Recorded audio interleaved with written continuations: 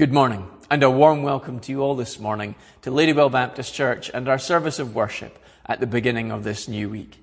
It's great to be together and to worship God, and as we come before God this morning, we do so in light of these words that we hear in Romans chapter 6. Paul says, "For when you were slaves of sin, you were free in regard to righteousness. But what fruit were you getting at that time from the things of which you are now ashamed? For the end of those things is death. But now that you've been set free from sin and have become slaves of God, the fruit you get leads to sanctification, and its end, eternal life. For the wages of sin is death, but the free gift of God is eternal life in Christ Jesus our Lord." It's encouraging to hear those words and to recognize that our worship together this morning comes because of the work of God, the free gift of grace, and the fruit of that gift is life, is a knowledge of God, a desire to worship Him, the ability to praise Him, and the knowledge of knowing that when we do, He is pleased to receive our worship, our thanksgiving. He's pleased to hear us coming before Him and asking for the things that we need at the beginning of this week for the current 7 days ahead of us. And He also is overjoyed that we come and humble ourselves before His Word and worship Him by receiving God's Word and then going and living it out over this coming 7 days. So we come together to worship God in light of His grace to us this morning. Reading this morning is Genesis chapter 21, verses 1 to 21. Now the Lord was gracious to Sarah, as He had said, and the Lord did for Sarah what He had promised. Sarah became pregnant and bore a son to Abraham in his old age, at the very time God had promised him. Abraham gave the name Isaac to the son Sarah bore him. When his son Isaac was 8 years old, Abraham circumcised him, as God commanded him. Abraham was 100 years old when his son Isaac was born to him. Sarah said, "God has brought me laughter, and everyone who hears about this will laugh with me." And she added, "Who would have said to Abraham that Sarah would nurse children? Yet I have borne him a son in his old age." The child grew and was weaned, and on the day Isaac was weaned, Abraham held a great feast. But Sarah saw that the son whom Hagar the Egyptian had borne to Abraham was mocking. And she said to Abraham, "Get rid of that slave woman and her son, for that slave woman's son will never share in the inheritance of my son Isaac." The matter distressed Abraham greatly, because it concerned his son. But God said to him, "Do not be so distressed about the boy and your maidservant. Listen to whatever Sarah tells you, because it is through Isaac that your offspring will be reckoned. I will make the son of the maidservant into a nation also, because he is your offspring." Early the next morning, Abraham took some food and a skin of water and gave them to Hagar. He set them on their shoulders and then sent her off with the boy. She went on her way and wandered in the desert of Beersheba. When the water and the skin was gone, she put the boy under one of the bushes. Then she went off and sat down nearby, about a bowshot away, for she thought, "I cannot watch the boy die."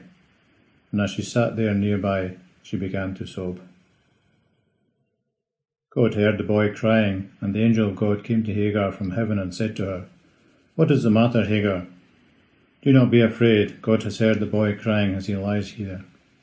Lift the boy up and take him by the hand, for I will make him into a great nation." Then God opened her eyes, and she saw a well of water. So she went and filled the skin with water and gave the boy a drink. God was with the boy as he grew up. He lived in the desert and became an archer. While he was living in the desert of Paran, his mother got a wife for him from Egypt. Amen. Let's come before God in prayer. Let's pray together. Sovereign Lord, we come before you this morning confessing that you are holy, holy, holy. You are the Lord Almighty. Lord, there is none that compare to you. Lord, you create this universe, you sustain it moment by moment, and Lord, it astonishes us that you are able to do so, and yet it astonishes us even more that a God who is able to do all of that bothers himself with the lives of a people he created and yet who have rejected him. Lord, we thank you that you've sent your Son to be our perfect Saviour, the Lord Jesus Christ. And we ask this morning that you would bless us with a knowledge of his presence, with a knowledge of our need of salvation. Lord, that you would bless us by having us cast ourselves upon Christ and having him raise us up to new life, as we've already read from your word in Romans chapter 6. Lord, help us to receive that gift of grace, of everlasting life. And Lord, may we be better equipped to praise you and to serve you in light of it this coming week. Lord God, we pray for our fellowship here in Ladywell and ask that you would be with each one of us as we seek to bless one another. Lord, to phone each other and to build each other up, to drop an email, a text, a letter, whatever it may be. Lord, that we might encourage each other while the going is difficult during lockdown. Lord God, we pray as well for the families of all of our members who, like us, are experiencing isolation. Lord, may they know your presence. May we share encouragement with them that Christ goes with us through this time. May we share the gospel and bring them hope. And Lord God, we ask that you would enable us to do this not just within the confines of our church community, but within Ladywell and Livingston itself. May we bring hope and joy to this community as we share the hope of the gospel, the transformation of Christ. May we enable others to see the fruit of their lives as they currently lead it is simply death and destruction, is misery and more sin, and yet the fruit of life in Christ is joy and salvation and everlasting life. May we bring hope to this community through the gospel of Jesus. Lord God, we pray as well for our wider world and ask that you might bless our government at this time. Lord, be with Boris Johnson. Lord, be with the government in Westminster. May you give them wisdom and courage as they seek to lead us through this time, as they seek to address not just coronavirus and its implications, but Brexit and our exit from the European Union, as they seek to address all of the tension that is rising over events in America and the arrest and the killing of that man by police officers in that place. Lord God, there is so much for our government to address all at the same time. And so we pray that you would give them wisdom, strength and courage to do so well. Lord, be with the government in Scotland, and we pray, Lord, for the SNP government there and for Nicola Sturgeon, and ask that you would give them strength and wisdom. Lord, that we would at this time be able to lay aside partisan politics and would be able to properly go through this time caring for our fellow citizens, regardless of whether we are on the right or the left, whether we vote SNP or Labour or Conservative. Lord God, we ask as well for our wider world as they address this problem of coronavirus on top of all of the financial difficulties we face and on top of war and conflict and the dealing with a great many other problems that each government must address day by day. Lord, may clarity of vision and thought be given. And Father, we pray that as our governments address these problems, that they will do so in a way that honours you. Heavenly Father, we pray as well that you will move and work in this world, that you will condemn and judge sin, that you will address it, that you will also bring the hope of salvation through Jesus. And Lord, in our part in all of that, as we seek to make your kingdom grow, we ask that you would build up our church and send us out to proclaim good news has come for a people who know no hope, save that found in Jesus. Lord God, we commit all of these things to you, knowing they are too big for us to address in our own power and strength, but knowing that you are able. And so, Lord God, we ask that you would move powerfully in our lives, in our church, and in our world, that you would bring reconciliation, peace, and hope to our world. And we ask that you would bring it all in the perfect, in the holy name of Jesus. In his name we pray. Amen. As we continue on through lockdown and look to the future, wondering when we'll move through these phases that have been put forward by the Scottish Government for us moving out of complete isolation into more normal life right through to society as we remember it being before the lockdown happened. There is a constant question being asked, and that is, how will the future unfold? We don't know. It always seems to come down to going one of two ways. Will things go well, and will the lockdown be eased and then finished? Or will things go back the way that they were before? All our progress will seem to be undone, and lockdown will have to begin all over again as a second wave comes. Part of the reason that we think this way is that's the way often pandemics go. They either come to an end and are finished, or, as is more often the case, we find a second wave begins, and how we address that second wave will, in almost certainty, be to lock down again and to move back the way that we've come instead of progress forward. There always does seem to be two ways before us. It doesn't have to be lockdown. It can be any area of life, can't it? There are two paths before us, and we have to decide which way they're going to go. We don't know which one will work out, how things will be, and yet there's an expectation that the future will split and we will go down one of two possible routes. This is very much the case in Abraham's life. He's beginning to see the plans and the promises of God worked out, and yet he struggles the way we all do with this problem. He has a life to live, and there are constantly two paths that he has to choose to walk down, two futures he can see.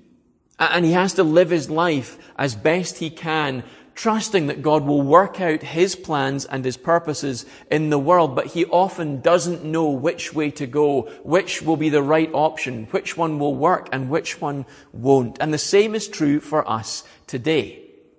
We have a challenge very often as Christian people, each and every day, as to how we will live. And the first of those two ways is that we can live life in the strength of the Lord. Now, immediately I say that, and you think, well, that must be the right way. Whatever else is to come clearly can't be the right way if the first option is to live in God's strength, because we're told again and again that we're supposed to live in the strength of God in Scripture. And we'll address that as we work through the passage. But in chapter 20 and 21 of Genesis, we find Abraham coming to one of these splits in the way, and it helps us to understand how we are to live our lives as we look at him. And so in chapter 20, in verses 1 to 7, we see yet another point of God's fulfillment of his promises to Abraham, impossible promises. God has promised a son born to Abraham and Sarah, and that strictly can't happen. They're both rapidly approaching 100 years old, and even in the ancient world, there was no real possibility of a couple at the age of 100 being able to produce their own son. And not only has God told them that they will have a son, that this son will be the means by which God will bless their entire family, not just their family, their nation, not just their nation, but the nations of all the world, through this biological son that simply cannot come. And in this, we see what life is like when we live in the strength that God gives us through his Spirit. At the open of the passage, we read, the Lord visited Sarah as he had said, and the Lord did to Sarah as he had promised. And Sarah conceived and bore Abraham a son in his old age at the time of which God had spoken to him. Abraham called the name of his son who was born to him, whom Sarah bore him, Isaac. And Abraham circumcised his own son Isaac when he was 8 days old, as God had commanded him. Abraham was 100 years old when his son Isaac was born to him. And Sarah said, God has made laughter for me. Everyone who hears will laugh over me. And she said, who would have said to Abraham and that Sarah would nurse children? Yet I have borne him a son in his old age. And you can't have a more wonderful end to this part of the story, can you? That a couple who've waited so long, who have almost certainly broken their hearts over their inability to have children, not just for themselves, but because of all the promises of God resting upon this future event that in their minds could never come, have finally had the child that they so desperately longed for. They'd given up all hope against impossible odds, and yet here was the son. And to emphasize clearly that there was no way that you should understand this son came from anywhere else, Moses repeats these words again and again, that the Lord did to Sarah as he had promised. Sarah conceived and bore Abraham a son in his old age, at the time of which God had spoken to him. Abraham called the name of this son whom Sarah bore to him. He just uses the language again and again and again to repeat that Abraham and Sarah had a son, but this son was clearly the miraculous blessing of the Lord at precisely the time that God had appointed for this son to arrive. Now, they will inherit not just family, but also all the promises of God that he had made to them. It's the path clearly that they are to walk down into the future. And we should see first that Isaac's life came as a result of trusting in the Lord, even when his timing wasn't what you would expect at first. Abraham and Sarah are old, we're told. And I know that this must have been a real surprise to them, even though God had told them, because of their advanced years. I don't know how you would feel having a son at the age of 90 or 100. I can't imagine that it would necessarily fill you with joy at that age to realize that this was even a possibility. But the purpose of God's waiting for so long was to ensure that nobody else would be credited with the birth of Isaac. It wasn't just one of these situations where a couple in advancing years just happened to have a child, almost a freak of nature, as it were. There is no possible way that this could have happened other than the miraculous work of God. This is the way God works, because it is God who is working in us, in our lives each and every day. And this applies to salvation as much as it does to the birth of Isaac. In Ephesians chapter 2, we're told, you have been saved by grace through faith, and not that of your own doing. It is the gift of God, not a result of works, so that no one may boast. What's the work of God in your life? It's first that you turn to Him and cry out for salvation from sin and death. And secondly, that you grow the fruit of the Spirit in your lives. Joy, love, peace, patience, kindness, goodness, faithfulness, gentleness, and self-control. You can't make yourself saved. You can't transform your own life. You can't make yourself become more faithful or gentle or kind. Only God can do that work, can work that into your life. However, you're expected to live out these attributes. And you can't just say that God hasn't given me patience yet, and so it's okay if I'm not patient, or God hasn't made me more loving, and so that's why I'm not very loving. God makes us more patient, and then provides us with an opportunity to be patient. God makes us more loving and provides us with the opportunity to express our love. God saves us and gives us the opportunity to work out our salvation, to live in light of it, to worship Him and serve Him and share the good news of our salvation with the world, that they might also be saved. We don't simply sit and wait for God to do it. God transforms us, and then we go and work it out. We live in light of what God does in and through us. We trust in His strength, but we exercise that in our own lives. And secondly, we see through Isaac's birth the importance of our commitment to God. Abraham and Sarah have waited a long time for the birth of this boy, and the temptation will always be to rush off and get on with bringing him up and teaching him and ensuring that he has everything he needs. But let's face it, they're 100 years old. They're not going to be around for anything like as much of his life as they would like to be. They won't have that opportunity. But we see Abraham takes him and circumcises him on the 8th day. He fully intends to have Isaac's life revolve around God, because that is the most important thing. Isaac isn't going to have an easy life. We're going to go on and see that as we go through Genesis. And Abraham cannot do a thing to fix that. Isaac will have many of the struggles that Abraham has had. Isaac will commit many of the same sins, will fall into many of the same problems that Abraham has already done. And Abraham can't do anything about that either. But what he can do is ensure that Isaac knows God and knows his ways, so that in time he will have the faith that Abraham himself possesses. And this is what we see at the coming of Christ, isn't it? We don't get an easy time in life. Things aren't straightened out. However much your parents may have wanted to have given you a better life, for all that you may have wanted to give your children or family members a better life than you had, there is a limit to what you can do. You can't make people's lives better. You can't make them follow a certain path. They have to live their lives, and life is hard. And many of the struggles you have had, your children will have. Many of the struggles your parents had in their lives, you have experienced in your life, because nothing changes under the sun. The world is the same day in, day out.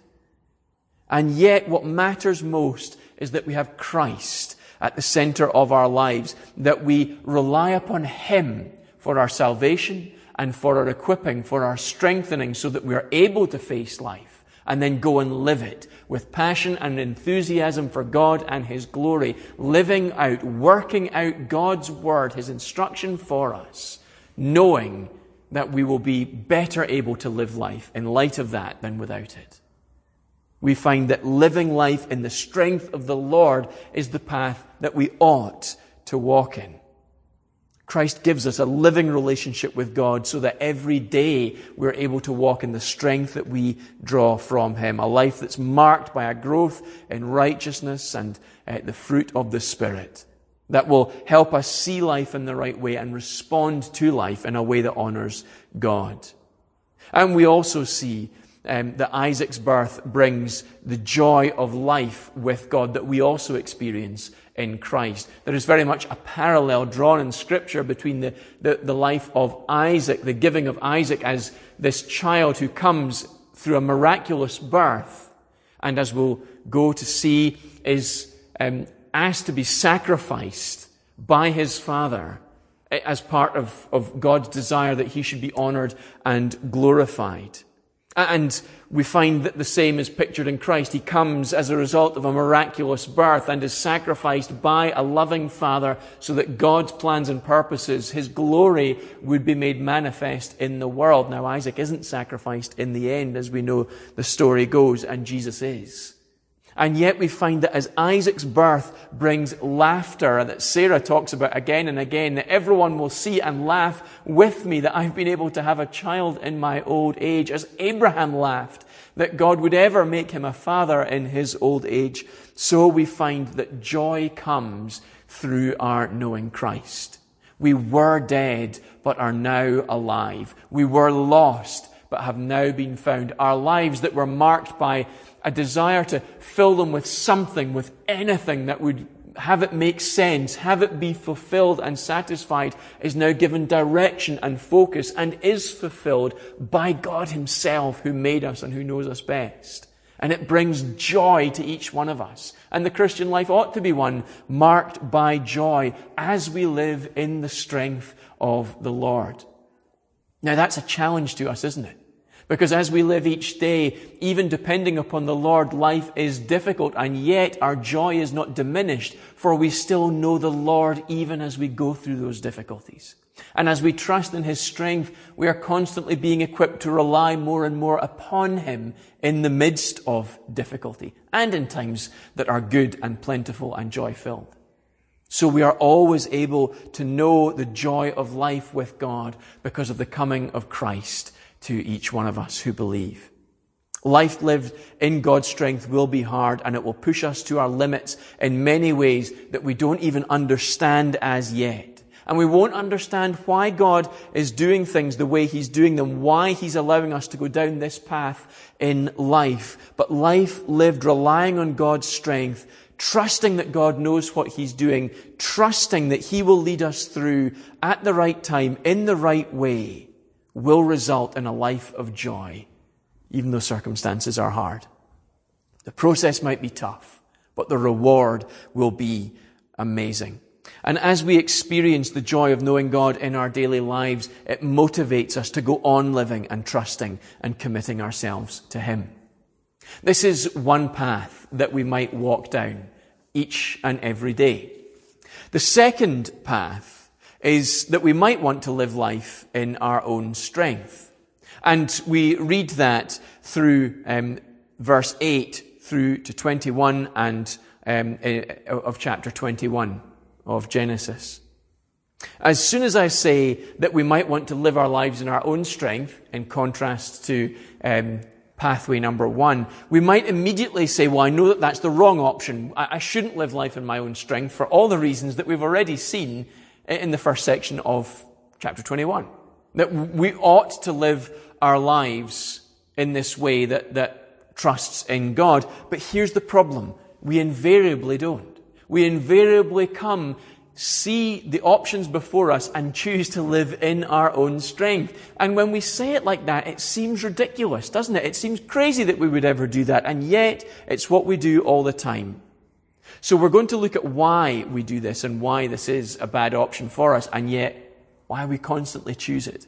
In Genesis 21 verses 8 and following, we hear, "And the child grew and was weaned, and Abraham made a great feast on the day that Isaac was weaned. But Sarah saw that the son of Hagar, the Egyptian whom she had borne to Abraham, was laughing. So she said to Abraham, 'Cast out this slave woman with her son, for the son of the slave woman shall not be heir with my son Isaac.' And the thing was very displeasing to Abraham on account of his son. But God said to Abraham, 'Be not displeased because of the boy and because of your slave woman. Whatever Sarah says to you, do as she tells you, for through Isaac your offspring shall be named. And I will make a nation of the son of the slave woman also, because he is your offspring.' So Abraham rose early in the morning and took bread and a skin of water and gave it to Hagar, putting it on her shoulder, along with the child, and sent her away. And she departed and wandered in the wilderness of Beersheba." Life lived in our own strength is life that is marked by a trust in our own wisdom. And this is one of the reasons why we so often choose to go down that path, despite the fact it is always the wrong path to choose, rather than to rest upon the strength of God. The difficulty comes that it seems to make perfect sense to us to go down this particular route, to perform this action, to speak in that way, to address that issue, whatever it may happen to be. It makes perfect sense to Abraham and Sarah to have a child with Hagar and then to adopt Ishmael into the family. But this is not what God told them to do. God asked them to trust in Him that He will deliver a child to them. And look at what trusting solely in their own strength does. It results in distress to Sarah. She becomes paranoid that Ishmael will take the place of Isaac, so she demands they be cast out. It causes distress to Abraham, who doesn't want to cast his own son out of his family. It causes distress to Hagar, who worries for their future life, their existence, and being cast out of the family into the wilderness. How will they survive? And it almost certainly causes distress for Ishmael. Here is a young boy who's being dismissed from his family by his own father. Tremendous hurt and damage has been caused as a result of trying to rush things. And it's resulted in this half-baked family, and cracks are showing all over the place now because no one was ready for the promises of God to be fulfilled. Ishmael's 14. He's lived in relative affluence all his life, and now he's been cast out into the wilderness. And interestingly, even though this happens, we find God still making provision for him. We often go through a process involving hardship or distress so that we can learn how to process that, how to deal with it. And that seems to be what God is doing. God has taken him from a place of comfort and put him into a place of distress. And there is an expectation that it will shape his life. It will mold him into the man he will one day become. Someone who is able to provide and care for a family, to raise not just a family but a nation. God blesses Ishmael because he's a son of Abraham. And yet, even though God blesses him through this time of hardship and difficulty, Even though God raises up a nation through this child of Abraham's, we see that it only ultimately causes more hurt and damage for God's people. As Israel today traces its lineage back to Abraham through Isaac, so the Islamic world traces its lineage back to Abraham through Ishmael. And so we find right the way down through millennia, great division and damage and hurt has been created simply because Abraham and Sarah wouldn't trust in the strength of God. And the reason was that it didn't make any sense to them.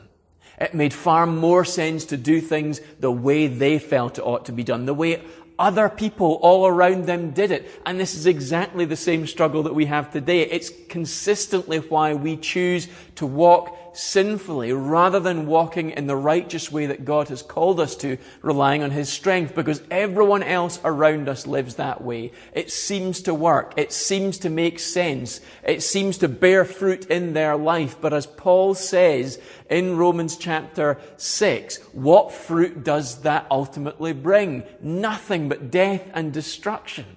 It looks good here and now, but it only leads to destruction.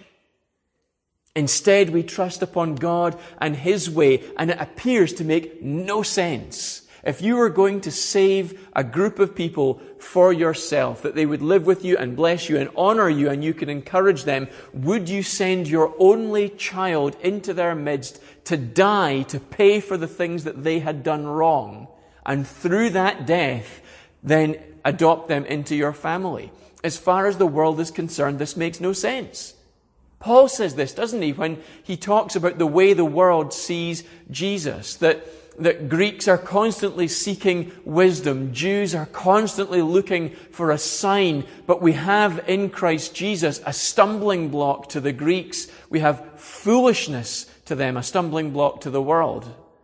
It's crazy. And yet this is the means by which God has brought about the salvation of the world. This is the means by which God has brought about your salvation. Not through your own effort, not through your earning favor with God, undoing the bad things or doing enough good things to outweigh all of the bad things, because it never works. This is the wisdom of the world. And yet, God's plan to send a Savior for you, to send God Himself, His only Son, to save you, seems like foolishness to the world, but it's actually wisdom. It's the only way you can be saved, by having someone coming and interceding on your behalf, taking away your sin, removing your heart of stone and giving you a heart of flesh, renewing you and taking up residence in your heart, in your life. And so we find that it is not in relying on our own wisdom that salvation comes, that blessing comes, that Christian maturity comes. It's relying upon God. And yet it seems foolishness to us even now. So we will constantly be coming back to the ways of the world. The remedy to this is by constantly reminding ourselves of the promises of God, both past promise and past fulfillment, but also promises that are still ongoing that will one day be fulfilled. Reminding ourselves of what God has said in His Word, talking about the things that we have seen in our own lives where God has been faithful despite all of our expectations. And so in this way we're built up and encouraged. We come before the Lord regularly, routinely in prayer, asking that He would bless us with wisdom to see His ways, and for all that it might be hard, to walk in them. And so ultimately we find that we begin to trust more and more in the strength of the Lord as we grow in maturity and see that there is actually wisdom to walk in that way. And it's foolishness to walk in the way of the world, although to begin with, it may seem like the best course of action. We are given two paths in life. We're expected to walk one of two ways. It seems to us to make perfect sense to walk in the strength of the Lord or to walk in our own strength. And yet, in practice, we find we tend to default to the wrong way rather than the right way. Instead, we must realign our thinking. We must come before God and ask that in His grace and mercy, He would bless us with wisdom, with maturity, and with understanding, that we might be mature and complete, James says, lacking in nothing to live this life. So we trust in the Lord. And as Proverbs says, that we lean not on our own understanding, but upon his ways. Because ultimately his ways are perfect and right.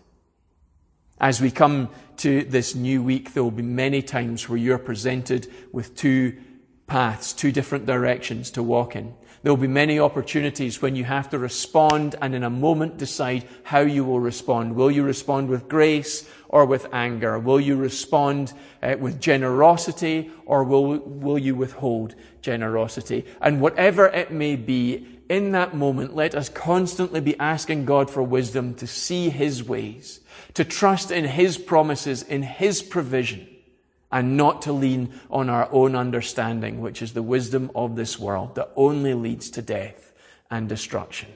Let us honor God in all we do, for all that it may not make a blind bit of sense to us at the time.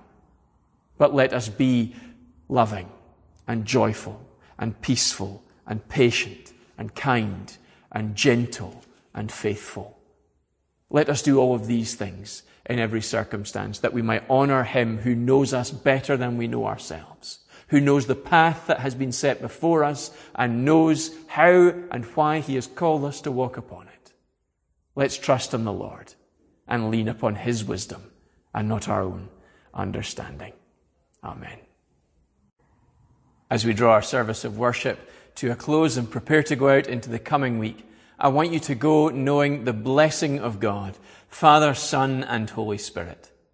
May the Lord bless you and keep you. May the Lord make his face to shine upon you and be gracious to you. May the Lord lift up the light of his countenance upon you and give you peace. Amen.